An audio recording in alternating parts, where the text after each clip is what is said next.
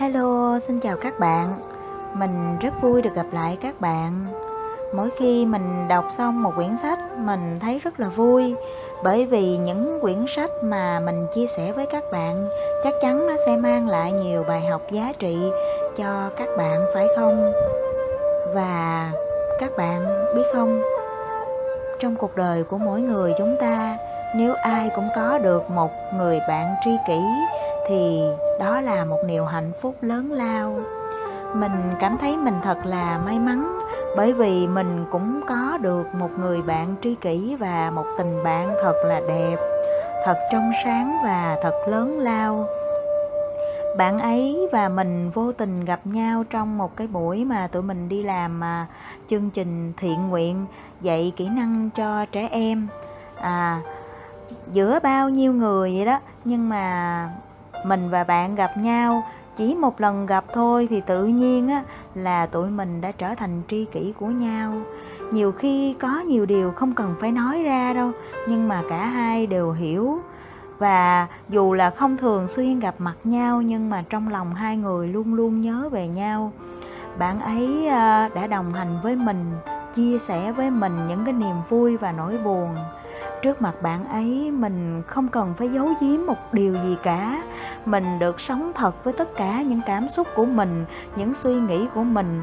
Đó là một điều hạnh phúc lớn lao lắm các bạn à. Và bạn ấy đã chia sẻ với mình những cái niềm vui nỗi buồn như vậy, kể cả về tinh thần và vật chất. Mỗi khi mình buồn chỉ cần ngồi bên cạnh bạn ấy thôi, tự nhiên lòng mình thấy bình an một cách rất là lạ lùng. Các bạn biết không, ngày mai là ngày Chủ nhật, ngày 9 tháng 10, bạn ấy sẽ chính thức thực hiện được ước mơ của mình. Đó là bạn ấy sẽ vào một thiền viện và sau đó bạn sẽ xuất gia để sống cuộc đời của một người tu sĩ. Đó là ước mơ lớn nhất của cuộc đời bạn ấy. Cách đây 3 năm về trước, khi bạn ấy nói với mình là bạn ấy muốn đi theo con đường của một người tu sĩ, thì mình là người duy nhất ủng hộ bạn ấy. Mình rất hiểu và chia sẻ cái lý tưởng đó với bạn. Tại vì như thiền sư Thích Nhất Hạnh có nói rằng, bạn có bao giờ dừng lại và tự hỏi rằng cuộc đời của bạn, mục đích của cuộc đời của bạn là gì không? Tại sao bạn sinh ra đời này? Và bạn sinh ra đời này để làm gì? Có phải rằng bạn sinh ra đời này chỉ để bạn đi tìm một tiện nghi vật chất, ví dụ như có một cái nhà, cái xe, có thật là nhiều tiền, hay là đi tìm những điều kiện của hạnh phúc, đi tìm một cái người nào đó để cho các bạn cái cảm giác hạnh phúc của tình yêu hay vân vân.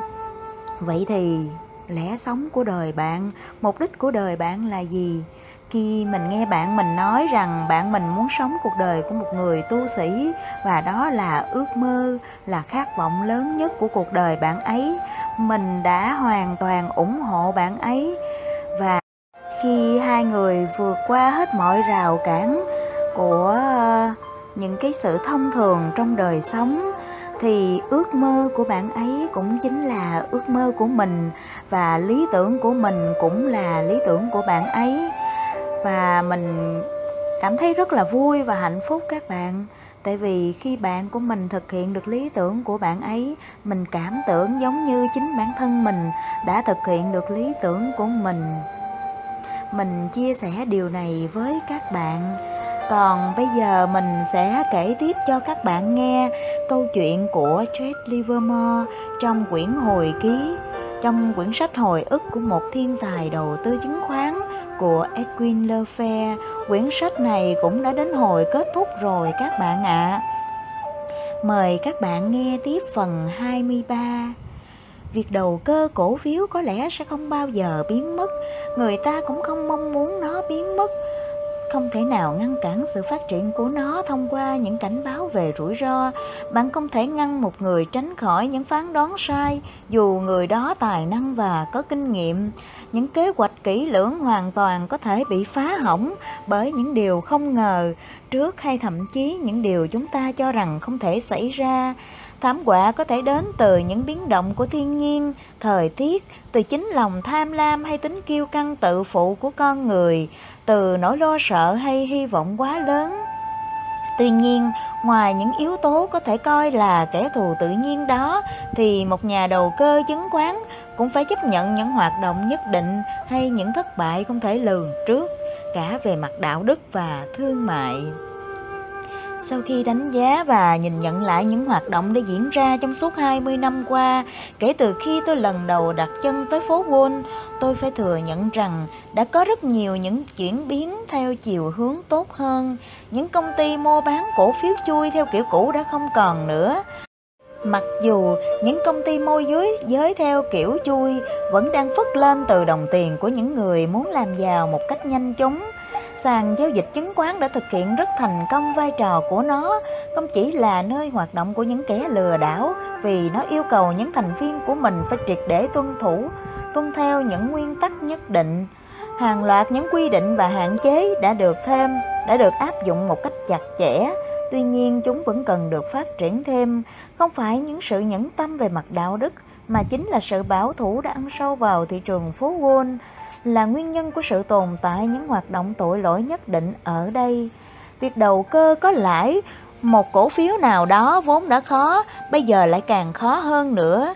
Cách đây không lâu, một nhà giao dịch thực sự có thể hiểu khá rõ về những cổ phiếu được niêm yết, như vào năm 1901 khi JP Morgan phát hành cổ phiếu của United States Steel Corporation, một tập đoàn được sáp nhập từ những tập đoàn nhỏ hơn, trong đó phần lớn chưa đến 2 năm tuổi. Trên sàn giao dịch có 275 cổ phiếu và khoảng 100 trong số đó thuộc khu vực chưa niêm yết. Đồng thời có nhiều cổ phiếu một nhà giao dịch không cần hiểu gì nhiều, do chúng hoặc là những đợt phát hành nhỏ lẻ hoặc kém năng động, vì chúng là cổ phiếu thiểu số hoặc là cổ phiếu được đảm bảo, do đó không hấp dẫn đầu cơ. Trong thực tế, đại đa số trong đó là những cổ phiếu chưa hề giao dịch trong nhiều năm. Hiện nay có khoảng 900 cổ phiếu nằm trong danh sách thường xuyên, và khi thị trường năng động có khoảng 600 cổ phiếu khác nhau được giao dịch. Hơn nữa, trước đây các nhóm hay các loại cổ phiếu cũng dễ theo dõi hơn. Không chỉ ít hơn về mặt số lượng, mức vốn hóa cũng nhỏ hơn, và lượng thông tin một nhà giao dịch phải tìm kiếm cũng bao quát một lĩnh vực hẹp hơn. Nhưng hiện nay, một nhà giao dịch có thể tham gia vào hầu như mọi lĩnh vực, mọi ngành nghề trên thế giới. Điều đó cần nhiều thời gian và công sức bỏ ra hơn. Do đó có thể nói, công việc đầu cơ chứng khoán ngày nay trở nên khá khó khăn hơn đối với những nhà đầu cơ chuyên nghiệp. Có hàng ngàn người mua bán cổ phiếu để đầu cơ, nhưng số người thực sự thu được lợi nhuận chỉ chiếm một phần nhỏ. Về mức độ nào đó, công chúng luôn nằm trong thị trường, do đó người bị thua lỗ luôn có phần công chúng. Những kẻ thù không đội trời chung của nhà đầu cơ chứng khoán đó là sự dốt nát, lòng tham, sự sợ hãi và hy vọng. Tất cả những cuốn sách luật trên thế giới hay những quy tắc của các sàn giao dịch trên trái đất này đều không thể loại bỏ những điều này ra khỏi con người bằng da bằng thịt. Những tai nạn xảy ra đối với các kế hoạch được tính toán một cách kỹ lưỡng không nằm trong những dự định của các nhà kinh tế máu lạnh hay những nhà từ thiện hảo tâm. Ngoài ra còn một nguyên nhân thất bại nữa, đó là những thông tin sai lệch không được phân biệt với những nguồn tin nội bộ. Thật sự, một nhà giao dịch chứng khoán có thể che giấu ngụy trang cho những thông tin như vậy bằng nhiều cách khác nhau, do đó nó càng nguy hiểm hơn. Tất nhiên, người ngoài thường giao dịch dựa vào hoặc là những nguồn tin nội bộ hoặc là tin đồn, thông tin truyền miệng hoặc in trên báo chí, có thể trực tiếp hay ám chỉ một cách gián tiếp. Đối với những nguồn tin nội bộ thông thường, bạn không thể đảm bảo điều gì. Chẳng hạn, một người bạn thân thiết lâu năm muốn giúp bạn làm giàu bằng cách tiết lộ cho bạn biết những việc anh ta đã làm, tức là mua hay bán cổ phiếu nào đó. ý định của anh ta là hoàn toàn tốt, nhưng nếu nguồn tin là sai thì bạn sẽ làm như thế nào? Nếu dựa vào những người cung cấp tin nội bộ chuyên nghiệp và có lương tâm, công chúng sẽ được bảo vệ tốt hơn. Tuy nhiên, nếu chỉ dựa vào những tin đồn xuất hiện đầy rẫy tại phố Wall, không có gì đảm bảo cho công chúng không mắc phải vô số những sai lầm do thông tin sai lệch. Những nhà buôn bán cổ phiếu với số lượng lớn, các nhà vận động làm giá, các tổ hợp và các cá nhân dựa vào nhiều công cụ khác nhau nhằm bán ra số cổ phiếu dư thừa của mình với giá càng cao càng tốt. Trong đó, hai công cụ hữu hiệu nhất để tạo tâm lý giá tăng là qua báo chí và bản tin. Hãy lướt qua tòa soạn của những tờ báo tài chính vào một ngày bất kỳ. Bạn sẽ rất ngạc nhiên khi biết được mỗi ngày họ cho in ra bao nhiêu những lời khẳng định mang tính nửa chính thức. Những người phát ngôn ra những lời như vậy, khẳng định như vậy thường là một lãnh đạo trong nội bộ, một giám đốc hàng đầu hay một quan chức cấp cao, hay một ai đó nằm trong số những người có trách nhiệm, những người được cho là hiểu rõ về những vấn đề mình đang nói. Tôi xin chọn ngẫu nhiên một trong những tin vắn của ngày hôm nay. Ông chủ của một nhà băng hàng đầu đã nói rằng vẫn còn quá sớm để nghĩ tới thị trường giảm giá. Có đúng là ông chủ của một nhà băng hàng đầu đã nói như vậy hay không? Và nếu có thì tại sao ông ta lại nói như vậy? Tại sao ông ta lại yêu cầu giấu tên? Có phải ông ta sợ rằng mọi người sẽ tin theo ông ta nếu ông ta tiết lộ tên mình? Đây là một vấn đề. Một tin vắn khác về một công ty có cổ phiếu năng động trong suốt tuần qua. Lần này người phát ngôn là một giám đốc hàng đầu. Vậy giám đốc nào trong số hàng tá giám đốc của công ty đó, nếu có, đã đưa ra phát biểu như vậy? Rõ ràng rằng do việc giấu tên của tác giả, công chúng sẽ không thể buộc tội bất cứ ai về những thiệt hại có thể gây ra do lời phát biểu đó. Ngoài những nghiên cứu chính thức về đầu cơ cổ phiếu, họ có thể thu thập được từ bất cứ nơi nào khác. Những nhà giao dịch cần cân nhắc với tất cả những số liệu thực tế gắn liền với mỗi cuộc chơi tại phố Wall. Ngoài việc kiếm tiền thì người ta cũng phải biết cách làm sao để không bị mất tiền. Một điều quan trọng là người ta cần biết cái gì không nên làm và cái gì cần phải làm.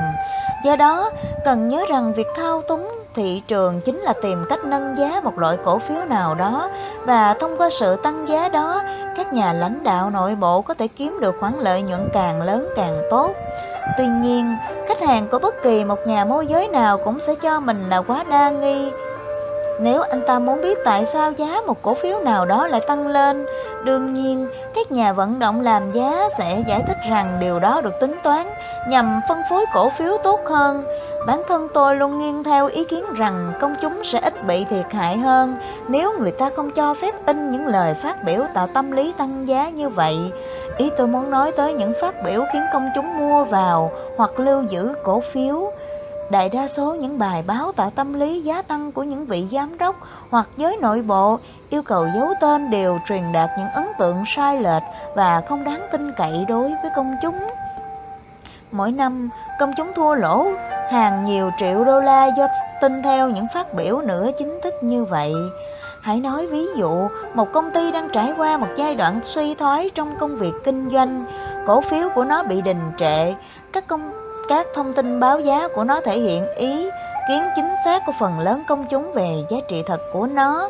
Nếu cổ phiếu ở mức giá hấp dẫn như vậy, một người nào đó sẽ biết tới nó, họ mua vào và giá lại tăng. Nếu quá nhiều người có đầy đủ thông tin về nó và bắt đầu bán ra thì giá sẽ giảm xuống. Nếu không có gì đặc biệt ra, sẽ không có gì về nó hay có động thái nào sau đó. Tiếp theo phải nói tới ngành nghề kinh doanh mà công ty đó tham gia. Ai là người biết thông tin đầu tiên, giới nội bộ hay công chúng? Bạn không thể nào cho rằng đó là công chúng. Điều gì sẽ xảy ra tiếp theo nếu doanh thu tiếp tục tăng và công ty sẽ tính lại cổ tức cho mỗi cổ phiếu? Và nếu cổ tức không bị gián đoạn và tỷ suất cũng tăng lên, điều đó có nghĩa là giá trị của cổ phiếu tăng lên. Giả sử rằng doanh thu tiếp tục tăng đều, liệu rằng ban lãnh đạo có công khai những thông tin tốt đẹp đó hay không? Ngài Chủ tịch có thông báo với các cổ đông hay không? Liệu rằng một vị giám đốc từ thiện nào đó có thể đưa ra một phát biểu có ký tên, qua đó mang lại lợi ích cho một bộ phận độc giả để đọc tờ báo hôm đó hay không? Liệu một quan chức nội bộ vẫn theo đuổi chính sách giấu tên từ trước đến nay sẽ đưa ra một công bố không ký tên về tương lai rất hứa hẹn của một công ty hay không? Lần này thì không ai đưa ra bất kỳ lời nào hay cho in bất kỳ tuyên bố nào trên báo chí cũng như trên bản tin. Những thông tin có thể mang lại giá trị được giữ kín không thể lọt ra công chúng, và những nhà lãnh đạo nội bộ sẽ không còn cởi mở và tự do. Họ lao vào thị trường tìm mua tất cả số cổ phiếu giá rẻ mà họ có thể thu gom được. Khi việc mua vào do có đầy đủ thông tin nhưng diễn ra một cách lặng lẽ này tiếp diễn trong một thời gian, thì giá cổ phiếu bắt đầu tăng. Các nhóm phóng viên tài chính biết rằng giới nội bộ hiểu rõ nguyên nhân của sự tăng giá này, bắt đầu đặt câu hỏi. Những vị lãnh đạo nội bộ này đều nhất trí rằng họ không có thông tin nào để công bố. Họ không biết rằng liệu có đảm bảo nào cho đợt tăng giá này hay không. Đôi khi họ còn nói rằng họ không hề quan tâm tới những biến đổi thất thường của thị trường chứng khoán và những hành động của các nhà đầu cơ. Thị trường tiếp tục tăng giá cho đến một ngày khi những người nắm thông tin đã thu gom đủ số cổ phiếu họ muốn có trong mức có thể. Ngay lập tức, phố Wall bắt đầu xuất hiện những tin đồn tạo tâm lý tăng giá. Bản tin lập tức cung cấp cho các nhà giao dịch những thông tin được ủy quyền chính thức rằng công ty đang có một bước ngoặt lớn. Cũng vị giám đốc yêu cầu giấu tên khi nói rằng không có đảm bảo nào cho việc tăng giá cổ phiếu lần này, lại đưa ra phát biểu rằng tất nhiên là có nêu tên. Các cổ đông có đủ lý do có thể tin tưởng vào triển vọng tốt đẹp của công ty. Bị thuyết phục bởi những tin đồn, nguồn tin tới tấp về sự tăng giá của cổ phiếu, công chúng bắt đầu mua vào. Điều đó khiến giá cổ phiếu tăng vọt. Đến thời điểm nhất định, khi sự dự đoán của những vị giám đốc giấu tên kia trở thành hiện thực và công ty bắt đầu phân phối lại cổ tức, nói cách khác là tăng tỷ suất cổ tức nếu tình hình cho phép. Với động thái này, tâm lý tăng giá càng được đẩy lên cao. Những tin đồn không chỉ nhiều hơn bao giờ hết về mặt số lượng mà còn ngày càng nóng bỏng hơn. Một giám đốc cấp cao thậm chí yêu cầu thẳng thắn rằng cần có một công bố về các điều kiện của công ty nhằm thông báo với cả thế giới rằng mức tăng trưởng vẫn không ngừng tăng lên. Một lãnh đạo nội bộ sau những lời thuyết phục của một hãng thông tấn cuối cùng đã thừa nhận rằng doanh thu không phải là một hiện tượng nhất thời. Một chủ nhà băng nổi tiếng về mặt kinh doanh có thể coi là một chi nhánh của công ty đã phát biểu rằng mức tăng doanh số là chưa từng có trong lịch sử. Nếu không gặp trục trặc gì, công ty có thể tăng trưởng liên tục không rõ là trong bao nhiêu tháng tới. Một thành viên của Ủy ban Tài chính trong bản tuyên bố của mình, ông thể hiện sự ngạc nhiên tại sao công chúng lại ngạc nhiên đến vậy trước việc cổ phiếu tăng giá. Điều duy nhất đáng ngạc nhiên đó là tốc độ tăng rất khiêm tốn của cổ phiếu. Bất kỳ ai nghiên cứu bản báo cáo thường niên tới đây đều có thể thấy rằng giá thị trường trên sổ sách của cổ phiếu này cao hơn rất nhiều so với giá trên thị trường. Tuy nhiên, dù trong trường hợp nào thì tên của người có tấm lòng bác ái đó cũng không được tiết lộ. Nếu như doanh thu tiếp tục tăng lên và những người trong nội bộ nhận thấy không có gì ngăn cản sự phát triển thịnh vượng của công ty, họ sẽ tiếp tục giữ lại số cổ phiếu đã mua với giá rẻ.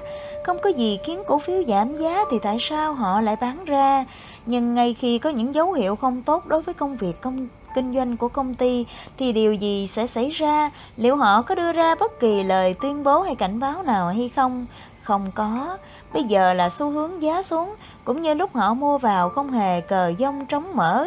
Khi tình hình kinh doanh phát đạt, họ bắt đầu bắt ra một cách lặng lẽ. Do vụ bán ra nội bộ này, giá cổ phiếu bắt đầu giảm xuống. Sau đó công chúng bắt đầu nhận ra những lời giải thích tương tự. Một lãnh đạo nội bộ khẳng định rằng mọi việc vẫn ổn thỏa. sự sụt giá chỉ là do việc một số kẻ đầu cơ giá giảm bán ra nhằm tác động tới thị trường chung. Nếu vào một ngày đẹp trời, sau khi cổ phiếu giảm giá trong một thời gian bỗng nhiên bị rớt giá một cách nghiêm trọng, lập tức sẽ có những yêu cầu về nguyên nhân và lời giải thích. Trừ khi có ai đó đưa ra lời giải thích, nếu không, công chúng sẽ bắt đầu lo sợ về những điều xấu nhất. Do đó, các bản tin bắt đầu đưa tin đại loại như thế này. Khi chúng tôi yêu cầu một vị giám đốc cấp cao của công ty giải thích về sự suy yếu của cổ phiếu, ông ta trả lời rằng chỉ có thể kết luận rằng nguyên nhân là do việc đầu cơ giá hạ.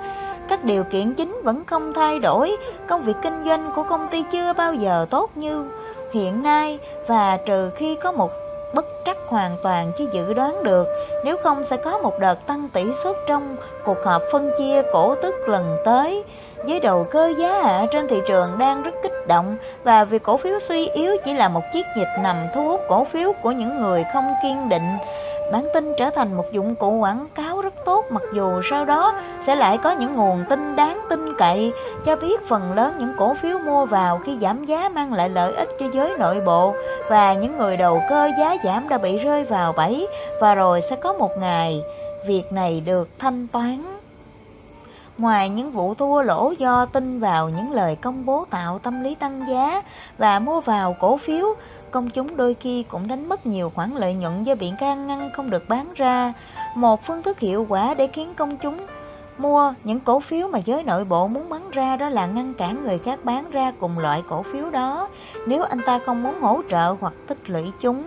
Công chúng sẽ tin vào những điều gì sau khi đọc lời tuyên bố của vị giám đốc đáng kính kia?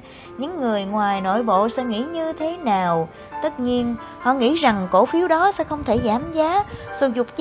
Sụt giá hiện nay là do giới đầu cơ giá hạ bán ra, và ngay khi việc đầu cơ kết thúc, những người trong nội bộ sẽ tạo ra một đợt tăng giá, và những kẻ bán khống sẽ phải mua bù ở một mức giá rất cao. Công chúng hoàn toàn tin vào điều này, vì đó chính xác là những điều gì sẽ xảy ra nếu sự sụt giá này quả thật là một chiến dịch của giới đầu cơ giá hạ.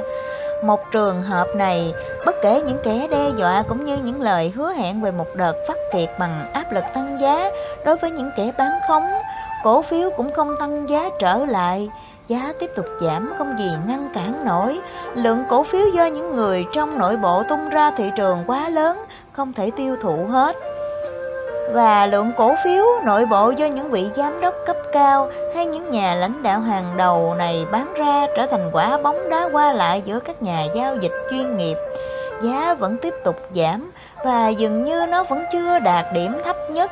Giới nội bộ biết rằng những điều kiện giao dịch như vậy sẽ ảnh hưởng ngược lại doanh thu của công ty trong tương lai.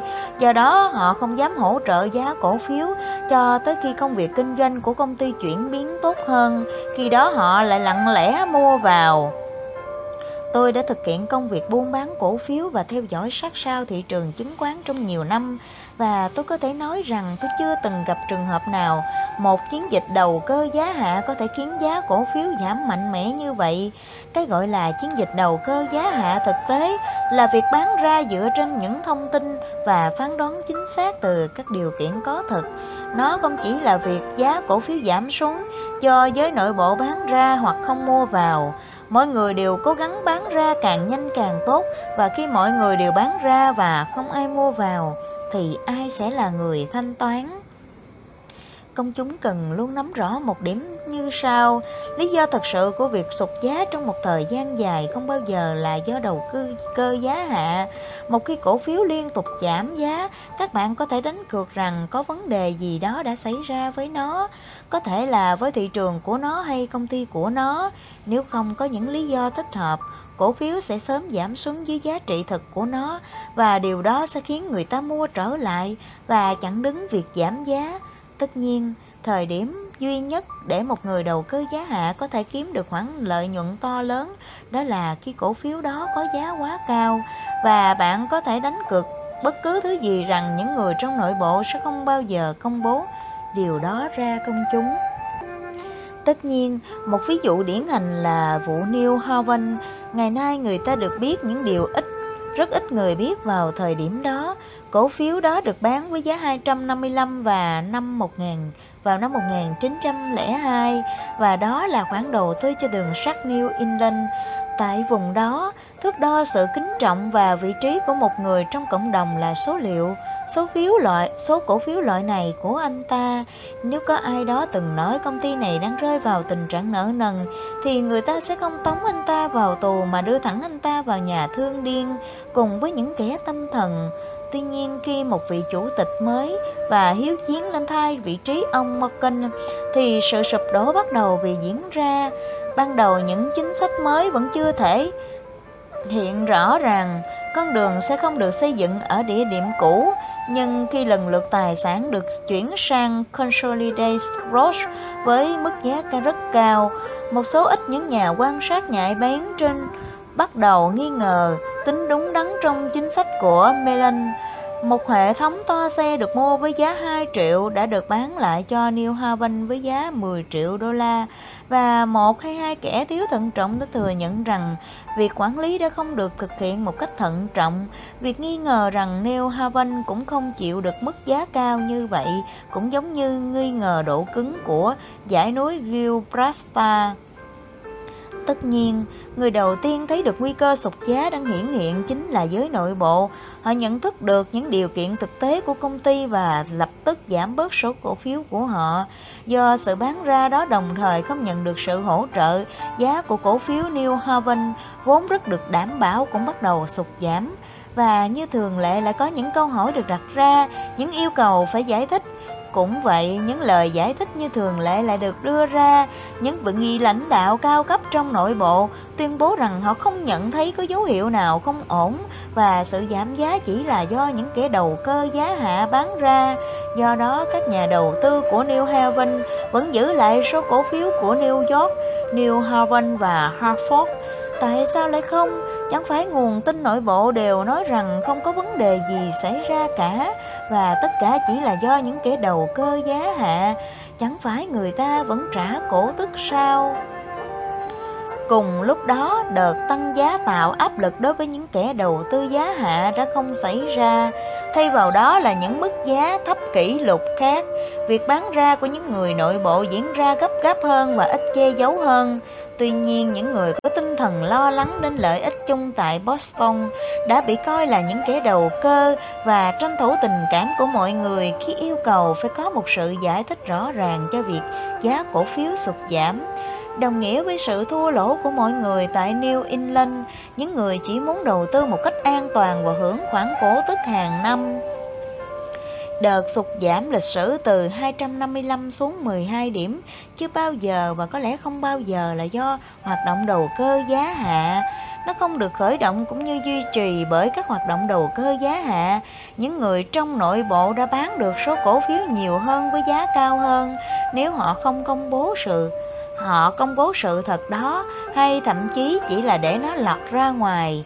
Dù cho mức giá cổ phiếu này là 250, 200 hay 150 hay 100 hay 50, thậm chí là 25 thì nó vẫn quá cao. Những người trong nội bộ biết việc này nhưng công chúng thì không. Công chúng cần phải xem xét lại những bất lợi mà họ phải gánh chịu khi tìm cách kiếm tiền thông qua mua bán cổ phiếu của một công ty, mà đối với những vấn đề nội bộ của nó chỉ có một số ít người nắm được toàn bộ sự thật. Những cổ phiếu sụt giảm mạnh nhất trong vòng 20 năm qua không phải do nguyên nhân đầu cơ giá hạ. Tuy nhiên, việc dễ dàng chấp nhận những lời giải thích như vậy đã dẫn tới những thua lỗ của công chúng lên đến hàng nhiều triệu đô la. Những sự giải thích như vậy đã khiến người ta không bán ra số cổ phiếu của mình, dù không thích những điều kiện hiện nay của nó, và họ đã thanh lý toàn bộ nếu họ không nghĩ rằng giá sẽ tăng trở lại sau khi chiến dịch đầu cơ giá hạ chấm dứt. Tôi từng nghe trước kia có nhiều người buộc tội Kin, trước đó nữa là Charlie Borissover và Addison Cormack, và sau đó có lẽ chính là tôi. Tôi cũng nhớ trong trường hợp của Interval Oil, khi đó đang có một tổ hợp đầu cơ nhằm đẩy giá lên và cũng đã kiếm được một số khách hàng khi giá tăng. Các nhà vận động đã đưa được giá lên tới 50 điểm và tổ hợp bắt đầu bán ra. Tiếp theo đó là một đợt sụt giảm nhanh chóng. nhanh chóng xuất hiện yêu cầu về những giờ lời giải thích tại sao cổ phiếu của Interval yếu đến như vậy. Do số người đặt ra câu hỏi này không nhỏ nên đó đã trở thành một thông tin quan trọng. Một trong những bản thông báo của một tờ tin tài chính đã ghé văn phòng của những người môi giới hiểu rõ nhất về đợt tăng giá của Interval Oil, thời điểm có thể giải thích được nguyên nhân của sự sụt giảm. Những nhà môi giới này, thành viên của tổ hợp nào cơ tăng giá, đã nói gì khi được yêu cầu đưa ra nguyên nhân của việc giảm giá để họ in lên báo và phát sóng lên toàn quốc? Họ trả lời rằng đó là chiến dịch của Larry Livingston. Như thế vẫn chưa đủ. Họ nói rằng họ sẽ tóm được anh ta. Nhưng tất nhiên, tổ hợp của Interval tiếp tục bán ra. Cổ phiếu chỉ dừng lại ở mức 12 điểm và khi họ tiếp tục bán ra, giá tiếp tục giảm xuống 10 điểm. Nhưng tính về giá trung bình thì vẫn cao hơn chi phí. Những người trong nội bộ hoàn toàn đúng đắn khi bán ra trong thị trường giá xuống. Nhưng đối với những người ngoài nội bộ, những người đã mua với giá 35 đến 40, đó là một vấn đề hoàn toàn khác. Đọc những điều này in trên bản tin, những người nội bộ chỉ biết chờ đợi xem Larry Livingston sẽ làm gì trước sự căm phẫn của tổ hợp đầu cơ nội bộ.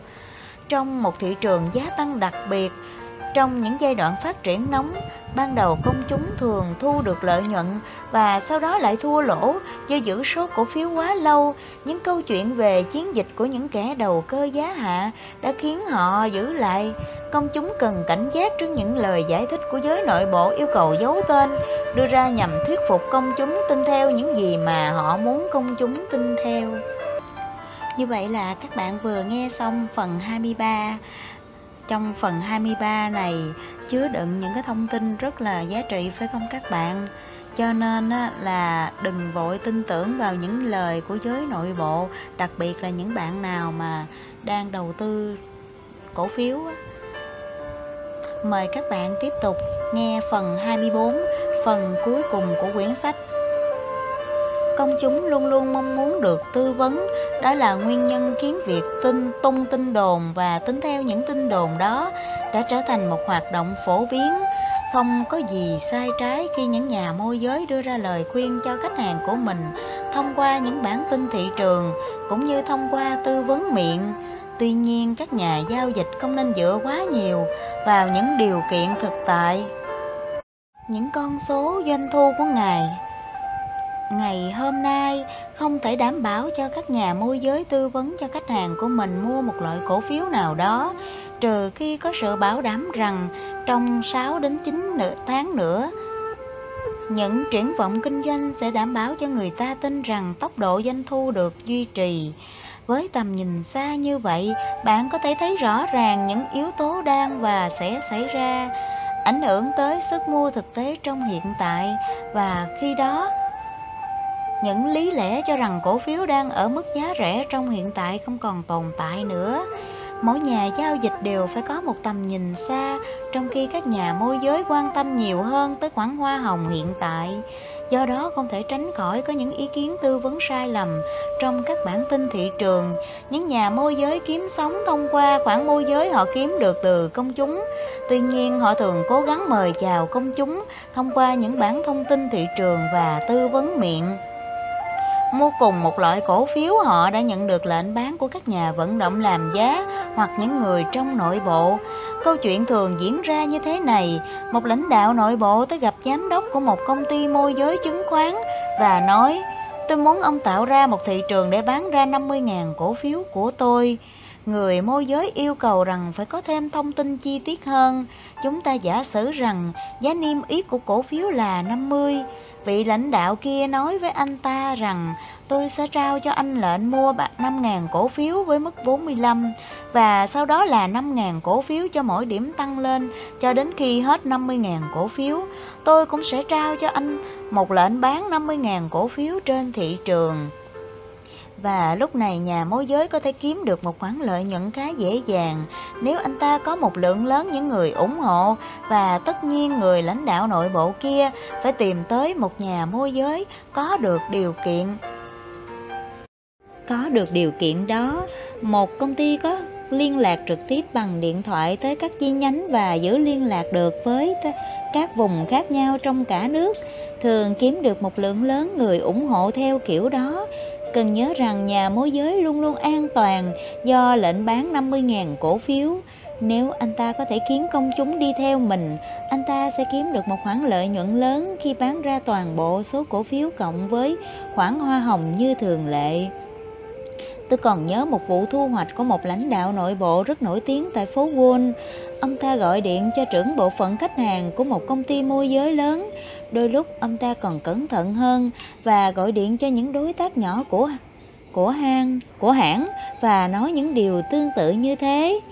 Anh bạn, tôi rất muốn thể hiện sự đánh giá cao đối với những việc anh đã thực hiện cho tôi trong thời gian.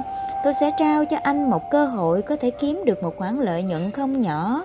Chúng tôi đang thành lập một công ty mới để tiêu thụ hết số tài sản của một số các công ty của chúng tôi, và chúng tôi sẽ mua lại số cổ phiếu đó với mức giá cao hơn rất nhiều so với mức hiện nay trên thị trường. Tôi sẽ gửi cho anh 500 cổ phiếu của Panstam Shop với giá $65. Cổ phiếu này hiện nay đang được yết giá 72. Vị lãnh đạo nội bộ hào phóng này đã kể câu chuyện đó với hàng tá giám đốc các công ty môi giới khác nhau, và do những người nhận được sự rộng rãi của vị lãnh đạo đó đều đang ở phố Wall, họ sẽ làm gì khi họ nhận được số cổ phiếu chắc chắn sẽ mang lại lợi nhuận? Tất nhiên, họ sẽ khuyên bất cứ ai họ có thể tiếp cận được mua loại cổ phiếu đó. Nhà hảo tâm kia biết điều đó, và họ sẽ tạo ra một thị trường để vị lãnh đạo nội bộ có thể bán ra số cổ phiếu hấp dẫn của ông ta cho công chúng tội nghiệp. Còn nhiều loại công cụ khuyến khích việc bán ra cổ phiếu khác cần được ngăn chặn. Các sàn giao dịch không nên cho phép giao dịch các cổ phiếu niêm yết được chào bán cho công chúng dựa trên kế hoạch thanh toán từng phần. Để cổ phiếu được yết giá chính thức, cần có một hình thức phê chuẩn nào đó đối với bất kỳ cổ phiếu nào. Hơn nữa, biểu hiện rõ nét nhất của thị trường tự do đôi khi là sự chênh lệch giá cả, chính là yếu tố giúp việc chào bán giao dịch diễn ra dễ dàng hơn. Một công cụ bán ra phổ biến khác khiến những công chúng thiếu thận trọng thua lỗ nhiều triệu đô la, nhưng cũng không thể khiến ai phải vào tù vì nó hoàn toàn hợp pháp. Đó là việc tăng chứng khoán vốn do tình trạng khẩn cấp của thị trường. Quá trình này không gì khác ngoài việc đổi màu của các chứng chỉ chứng khoán. Trò lừa gạt về việc đổi 2 hoặc 4 thậm chí là 10 cổ phiếu mới lấy được một cổ phiếu cũ thường xuất phát từ việc giúp cổ phiếu cũ dễ bán hơn. Chẳng hạn với mức giá $1 mỗi gói 1 cân thì rất khó bán ra, nhưng nếu với mức giá 25 xu, $1 bằng 100 xu cho mỗi hộp 1/4 cân thì tình hình sẽ thuận lợi hơn, thậm chí mức giá có thể là 27 hay 30 xu. Tại sao công chúng không đặt câu hỏi rằng tại sao cổ phiếu đó cần làm cho dễ bán hơn? Một lần nữa đó là do hoạt động của những nhà từ thiện tại phố Wall.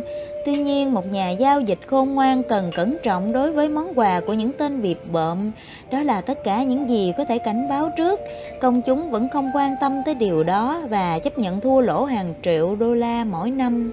Luật pháp trừng phạt tất cả những ai tung tin đồn hoặc lan truyền những tin đồn gây ảnh hưởng không tốt tới lòng tin hay công việc kinh doanh của các cá nhân hay các công ty, tập đoàn. Ở đây tức là những tin làm giảm giá trị của cổ phiếu thông qua việc gây ảnh hưởng khiến công chúng bán ra.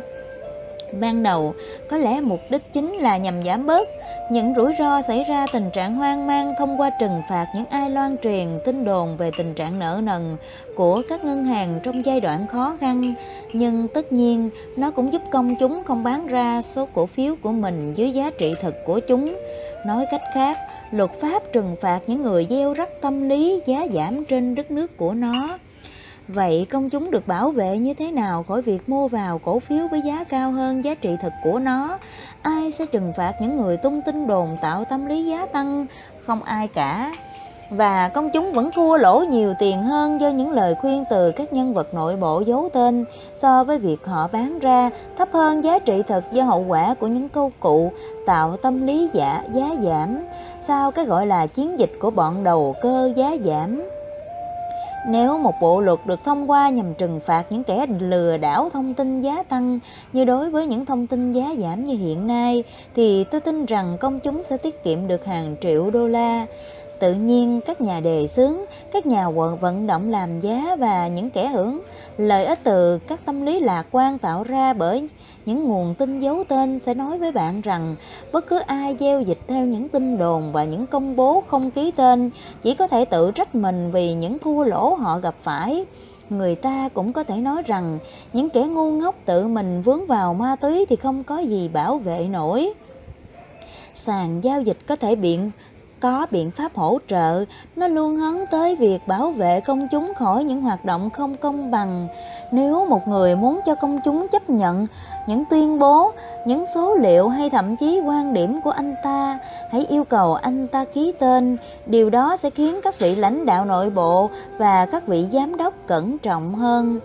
Công chúng cần luôn ghi nhớ các nguyên tắc căn bản trong giao dịch cổ phiếu. Khi một cổ phiếu tăng giá, không cần có một lời giải thích tỉ mỉ tại sao nó lại tăng giá. Để cổ phiếu tăng giá liên tục thì phải luôn có một lượng mua vào liên tục. Với tình hình như vậy, trừ một số phản ứng nhỏ và tự nhiên đôi lúc vẫn xảy ra, việc theo đuổi cổ phiếu đó là khá an toàn. Nhưng nếu sau một đợt tăng giá, dần dần cổ phiếu đột ngột đổi chiều và bắt đầu giảm, chỉ đôi khi giá phục hồi ít nhiều, thì rõ ràng số cổ phiếu này có sức đề kháng kém và thay đổi từ tăng giá sang giảm giá. Trong trường hợp đó, nên có ai đó đứng ra yêu cầu có sự giải thích. Có thể có những lý do hợp lý, nhưng những lý do này chỉ có một số ít người được biết, và họ hoặc là giữ riêng cho bản thân mình, hoặc chỉ nói với công chúng rằng giá cổ phiếu đó rất rẻ. Bản chất của cuộc chơi là công chúng cần nhận ra rằng sự thật chỉ một số ít người biết thì hiếm khi được tiết lộ ra ngoài. Rất nhiều trong số những nguồn tin được gán cho các nhà lãnh đạo nội bộ thực tế không hề có cơ sở. Đôi khi những người trong nội bộ thậm chí không được yêu cầu đưa ra những tuyên bố đó, dù là có ký tên hay không. Những câu chuyện như vậy do một ai đó hứng thú với thị trường chứng khoán tạo nên. Trong một giai đoạn tăng giá nhất định của một cổ phiếu, những nhà lãnh đạo nội bộ không cần thiết sự hỗ trợ của những công cụ như vậy trong giao dịch cổ phiếu. Tuy nhiên, giới nội bộ nói một nhà giao dịch liều lĩnh nào đó mua vào cổ phiếu, bạn có thể đánh cược rằng sẽ không có lời khuyên về thời điểm bán ra. Điều đó khiến những nhà đầu cơ chuyên nghiệp cũng được đặt chung vị trí với công chúng rộng rãi, và anh ta sẽ phải tạo ra một thị trường đủ lớn cho số cổ phiếu của mình. Đây chính là thời điểm bạn được nghe nhiều thông tin sai lệch nhất. Tất nhiên cũng có những người trong nội bộ mà bạn không thể tin tưởng trong bất kỳ giai đoạn nào. Theo quy luật, những người đứng đầu các tập đoàn hành xử trên thị trường dựa trên những thông tin nội bộ của họ. Nhưng thực tế, họ cũng không nói dối hoàn toàn, chỉ đơn giản là họ không nói gì cả, vì họ biết rằng có những lúc im lặng là vàng. Tôi nói rất nhiều lần rằng 20 năm kinh nghiệm của một nhà đầu cơ chứng khoán chuyên nghiệp mách bảo tôi không có ai có thể liên tục chiến thắng trên thị trường chứng khoán, mặc dù có thể anh ta kiếm được lợi nhuận trong những trường hợp nhất định. Cho dù kinh nghiệm của anh ta là bao nhiêu đi nữa, rủi ro thua lỗ đối với một nhà giao dịch vẫn luôn luôn hiện hữu, vì công việc đầu cơ không thể đảm bảo mức an toàn 100%. Các nhà giao dịch chuyên nghiệp tại phố Wall hiểu rằng hành xử theo những nguồn tin nội bộ sẽ khiến một người sụp đổ nhanh hơn một nạn đói, dịch bệnh, mất mùa, những điều chính về chính trị hay những tai nạn bình thường khác. Không có con đường nào dẫn tới thành công mà luôn bằng phẳng, dù ở phố Wall hay bất kỳ nơi nào khác. Vậy vật cản đường ở đây là gì? Như vậy là các bạn vừa nghe xong phần 22 23 và 24. Đó cũng là phần cuối cùng trong quyển sách Hồi ức của một thiên tài giao dịch đầu tư chứng khoán của Edwin Lefebvre, câu chuyện kể về một thiên tài đầu tư chứng khoán Jess Livermore. Ông là một nhà cảm hứng, một thiên tài trong đầu tư chứng khoán, và ông đã truyền cảm hứng cho hầu như tất cả các trader trên toàn thế giới. Và qua câu chuyện của Jess Livermore, chắc chắn là các bạn sẽ có một nhận thức sâu sắc trong thị trường chứng khoán và rút ra được những bài học thật giá trị cho bản thân mình, phải không nào? Cảm ơn các bạn đã lắng nghe. Chúc các bạn có được nhiều niềm vui, nhiều hạnh phúc và thành công trên con đường mình đã chọn. Hãy mở rộng tấm lòng để yêu thương nhiều hơn nữa các bạn nhé. Xin chào và hẹn gặp lại.